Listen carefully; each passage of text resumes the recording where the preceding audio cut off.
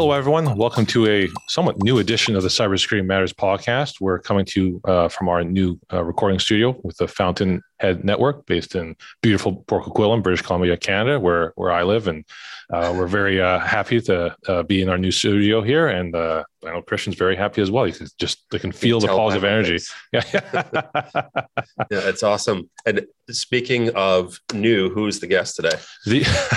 Our new guest never has been on the show before is Ian Paterson. He is the founder and CEO at Plurilock, organization based in Victoria, Canada. But as I believe he has said before, pretty much all companies are virtual these days, especially in the security space. So we're looking forward to having him on the show. It's going to be an absolutely incredible conversation. So we will take a momentary pause here and we'll have him come on board. Let's do it.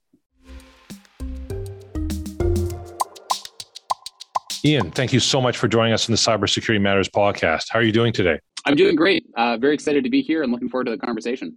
Awesome. Well, for starters, again, I know you, but just in case our audience isn't familiar with you, I wonder if you could just share a little bit about your personal narrative, your career narrative, what brought you to where you are today. Tell us more about Plurilock. Maybe we'll just start there.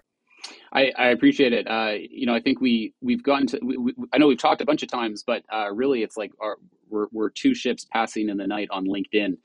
So I've been keeping track of everything you guys are doing on LinkedIn and probably vice versa. So Ian L. Paterson, CEO at Plurilock. Plurilock is a cybersecurity company. Originally, we were headquartered in Victoria, Canada. Now I think, as most companies are, we're entirely remote. We're entirely global. And so it's hard to tie us down to any one specific location. My background has actually been predominantly data analytics and functionally using data to solve business problems. Plurilock is actually the same thing. We're using data to solve business problems, only those business problems are cybersecurity ones. And specifically, we use human behavior as a form of authentication. And so we look at how you type on the keyboard, how you move a mouse. These form what Gartner calls passive biometrics. And incidentally, Gartner just named us as a representative vendor for passive biometrics. And so we use that capability as a form of authentication. So think of the analogy I like to use is if you think of a house, most people have a front door on their house. Think of that front door like a login and password equivalent. Right. So in the analogy, you have a login and password to get into your computer system. In the house analogy, you've got a front door. Well, the question is, what happens if you circumvent that front door? If you break a window, you go around that front door and you still end up in the house. Well, in the analogy, Plurilock is like having a motion sensor inside the house that can identify who you are based on how you move. Now, practically speaking, so that's the house analogy. Practically speaking, we have software that runs on a desktop or a laptop or a virtual session, and we're doing that continuous identity assurance. And so typical customer for us would be, somebody who has a lot of sensitive data, a lot of sensitive systems that they're trying to protect. So think of a bank, or think of a pension fund, or think of a financial institution, right? They all have sensitive data, and it's not enough just to have a login and password, or it's in a lot of cases, it's not enough even to have multi-factor authentication. You still need some additional security. So that's functionally what we're up to. I think some of the recent highlights for us, we closed out 2021 with about 36 million of revenue. So it's been a phenomenal year. We're very excited. We are public. I think that's the other thing to note about us. And so happy to share a little bit about the journey of why we did that versus just kind of staying the course and doing the private company thing. But excited to get into the conversation. That's what a great intro there, Ian, and a million different directions we could go in there. But I'm going to start off with maybe just talking broadly around authentication. And I know, you mentioned who your ideal clients are or customers are, and obviously they're more security conscious people. But just to get your thoughts on, you mentioned things like multi-factor authentication, right? And especially with the small and mid-sized business community, so many organizations still rely on sort of username and password, which is, as you know, a model which is irretrievably broken and has been for many years. What's your advice for getting business owners or executives in the SMB space to sort of up their game, or at least help them realize that this isn't this isn't the 1990s or the 1980s for that matter, that they need to move to something which is a bit more adaptive from or risk-based from an authentication perspective. What's the best way of sort of bringing up their game that way? Well, it's funny. You mentioned the 1990s and 80s. I mean, passwords haven't changed since the 60s.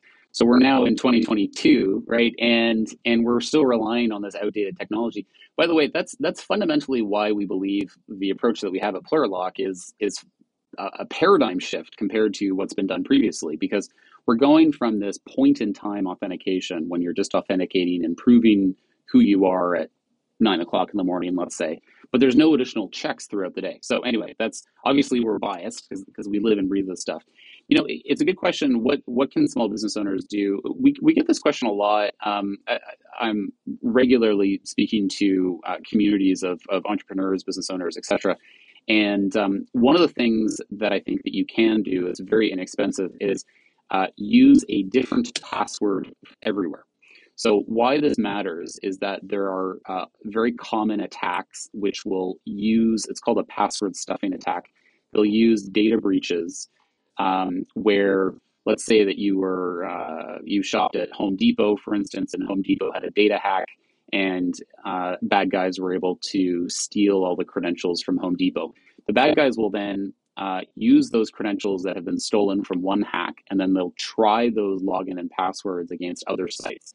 And so if you use the same password in Home Depot as your work, for instance, then potentially the bad guys can log in as you. So that's called a password stuffing attack. And this happens at web scale. I mean, these are not people trying one at a time. These are scripts and bots that are trying hundreds of thousands at a time. So the way you can defend against that is you use a different password everywhere. Now, how can you remember hundreds of passwords? Well, you can't. And so then the next suggestion is use a password manager.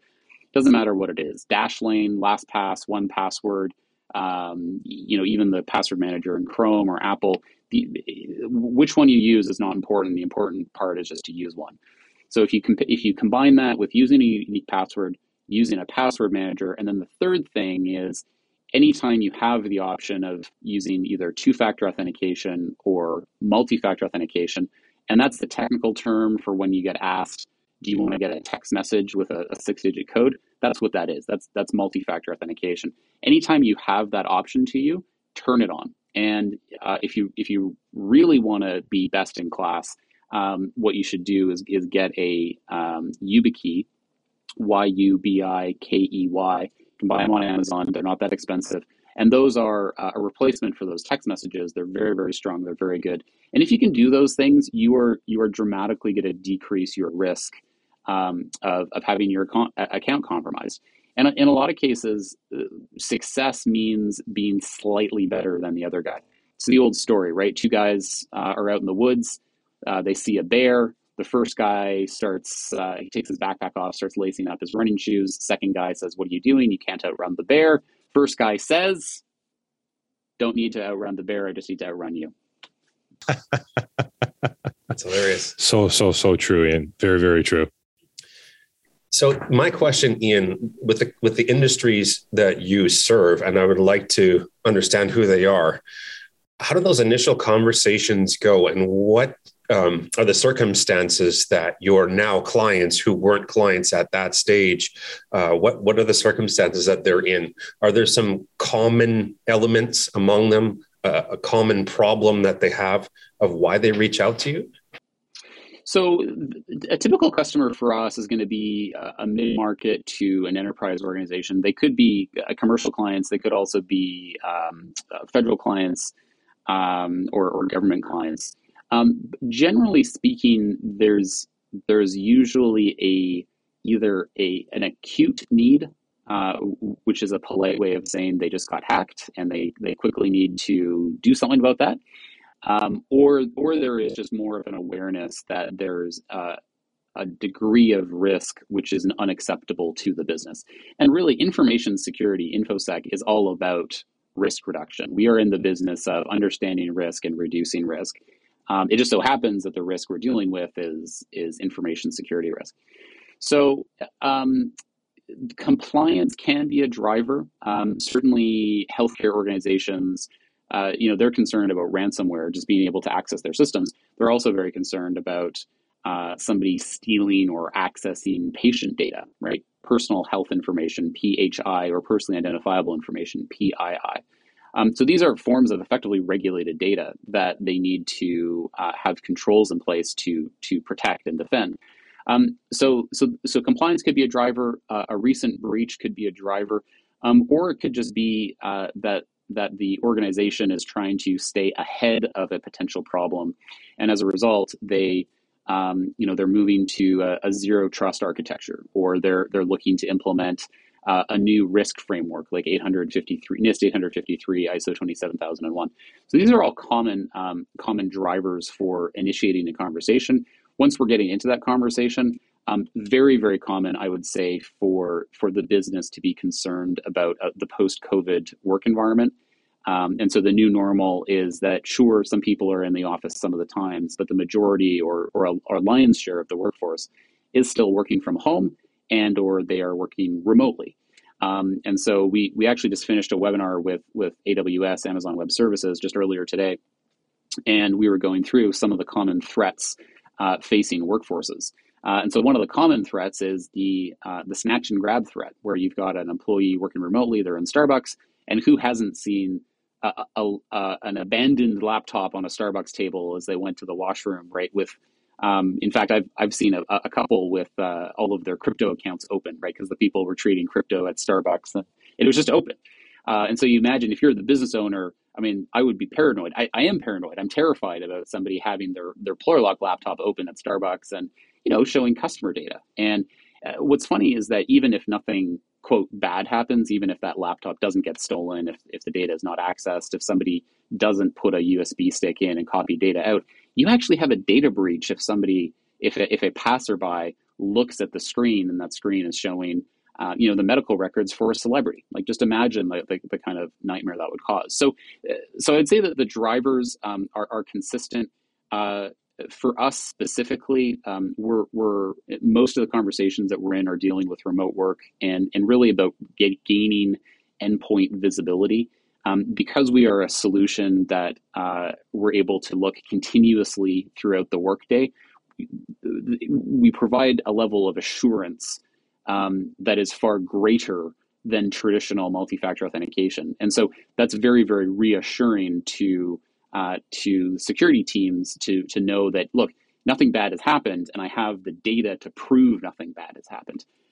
We just recently rolled out our Plurilock Defend product. This is our continuous authentication product to a pension fund, and this was notable because we made an acquisition last year, a company called Aurora. They're in California, and this pension fund was actually a customer of theirs, and so we cross-sold our high-margin software to the customer there, and they were able to deploy it in an afternoon.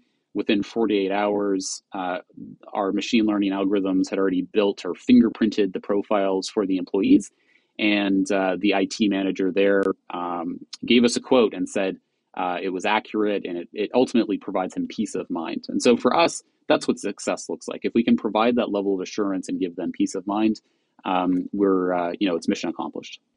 That's very good. I had two questions lined up for you that you answered along the way, which is what sets you apart from other companies? What's your differentiator? And then also, why does cybersecurity matter, which is, the title of our show. So you've done a fantastic job of that. There was a question that I think you wanted us to ask you, and I want to ask it, is why did you decide to take the company public? Well, it's a good question. I mean, the typical software journey, whether you're in cybersecurity or not, is that you generally you have an idea or you see a problem in the market and you want to go solve it, and you either bootstrap or you maybe raise some friends and family dollars. You try and build a product, you take it to market, you get some initial commercial traction, and then you have a fork in the road. And the fork of the road is you can stay small, you can bootstrap, you can grow by what you can sell, or you can raise venture dollars and VC capital. And certainly in the last, I think, 15 years or 18 years, whatever the last period of time where we've had a bull market, has been that VC capital has definitely accelerated a lot of businesses. What we found was that some of the characteristics around cybersecurity are that it's a very fragmented market. There's no obvious,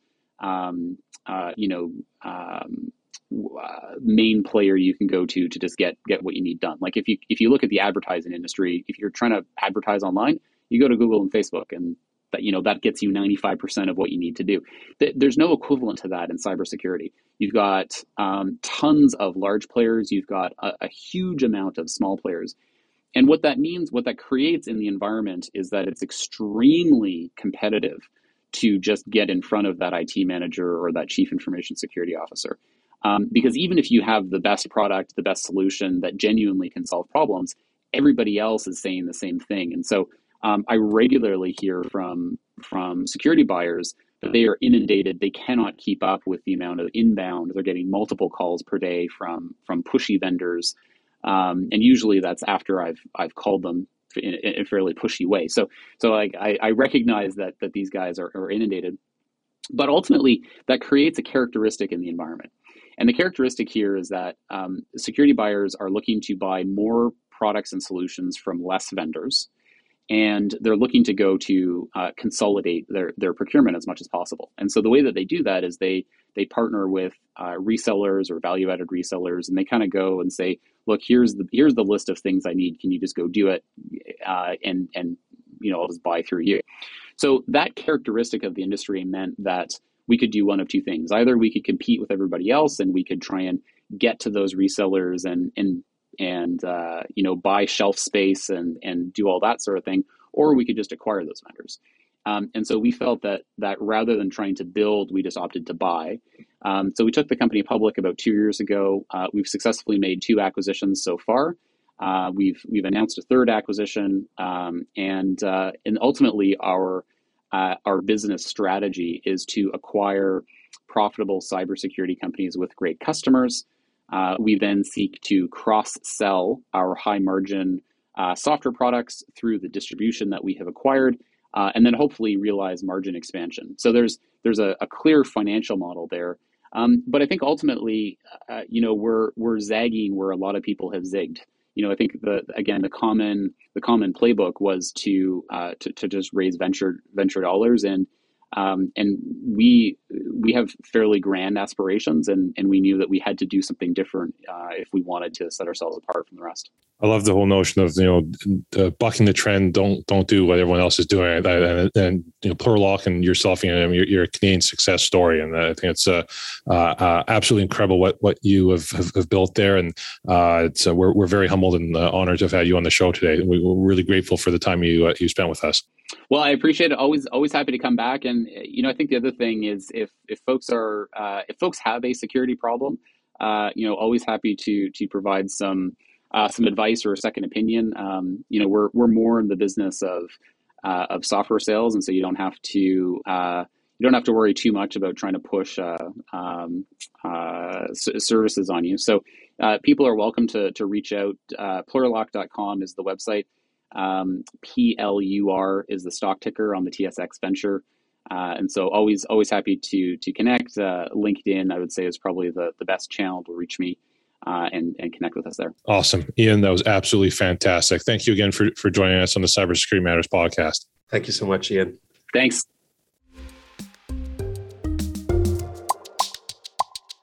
Well, that was a brilliant conversation. I mean, Ian is the type of person who could just speak so eloquently on this topic for probably hours, and it would just be so captivating. For sure. I almost felt like I didn't need to be here. We didn't need to be here. You could have just taken the whole show. Could have been the Ian Patterson show. Yeah. What was one of maybe your key takeaways? Yeah, I know my question was around, why do people reach out to them? And it's like, unacceptable level of risk or acute risk, meaning they've been hacked, or they just want to get ahead of the problem. So that was very insightful. I think it's really fantastic how they've taken their authentication paradigm and have tried to really move beyond passwords, compared to a lot of their competitors, which are just extending the lifespan of the password authentication model. So we're very grateful to Ian and the team there at Plurilock for having him come on the show today. As always, a special thank you to our loyal viewers and listeners who join us each and every week. If you did miss a previous episode, do check out the Cybersecurity Matters YouTube page and or check out previous episodes on your favorite podcasting platform. But until next time, be well, be safe, and we'll see you again next time on the Cybersecurity Matters podcast.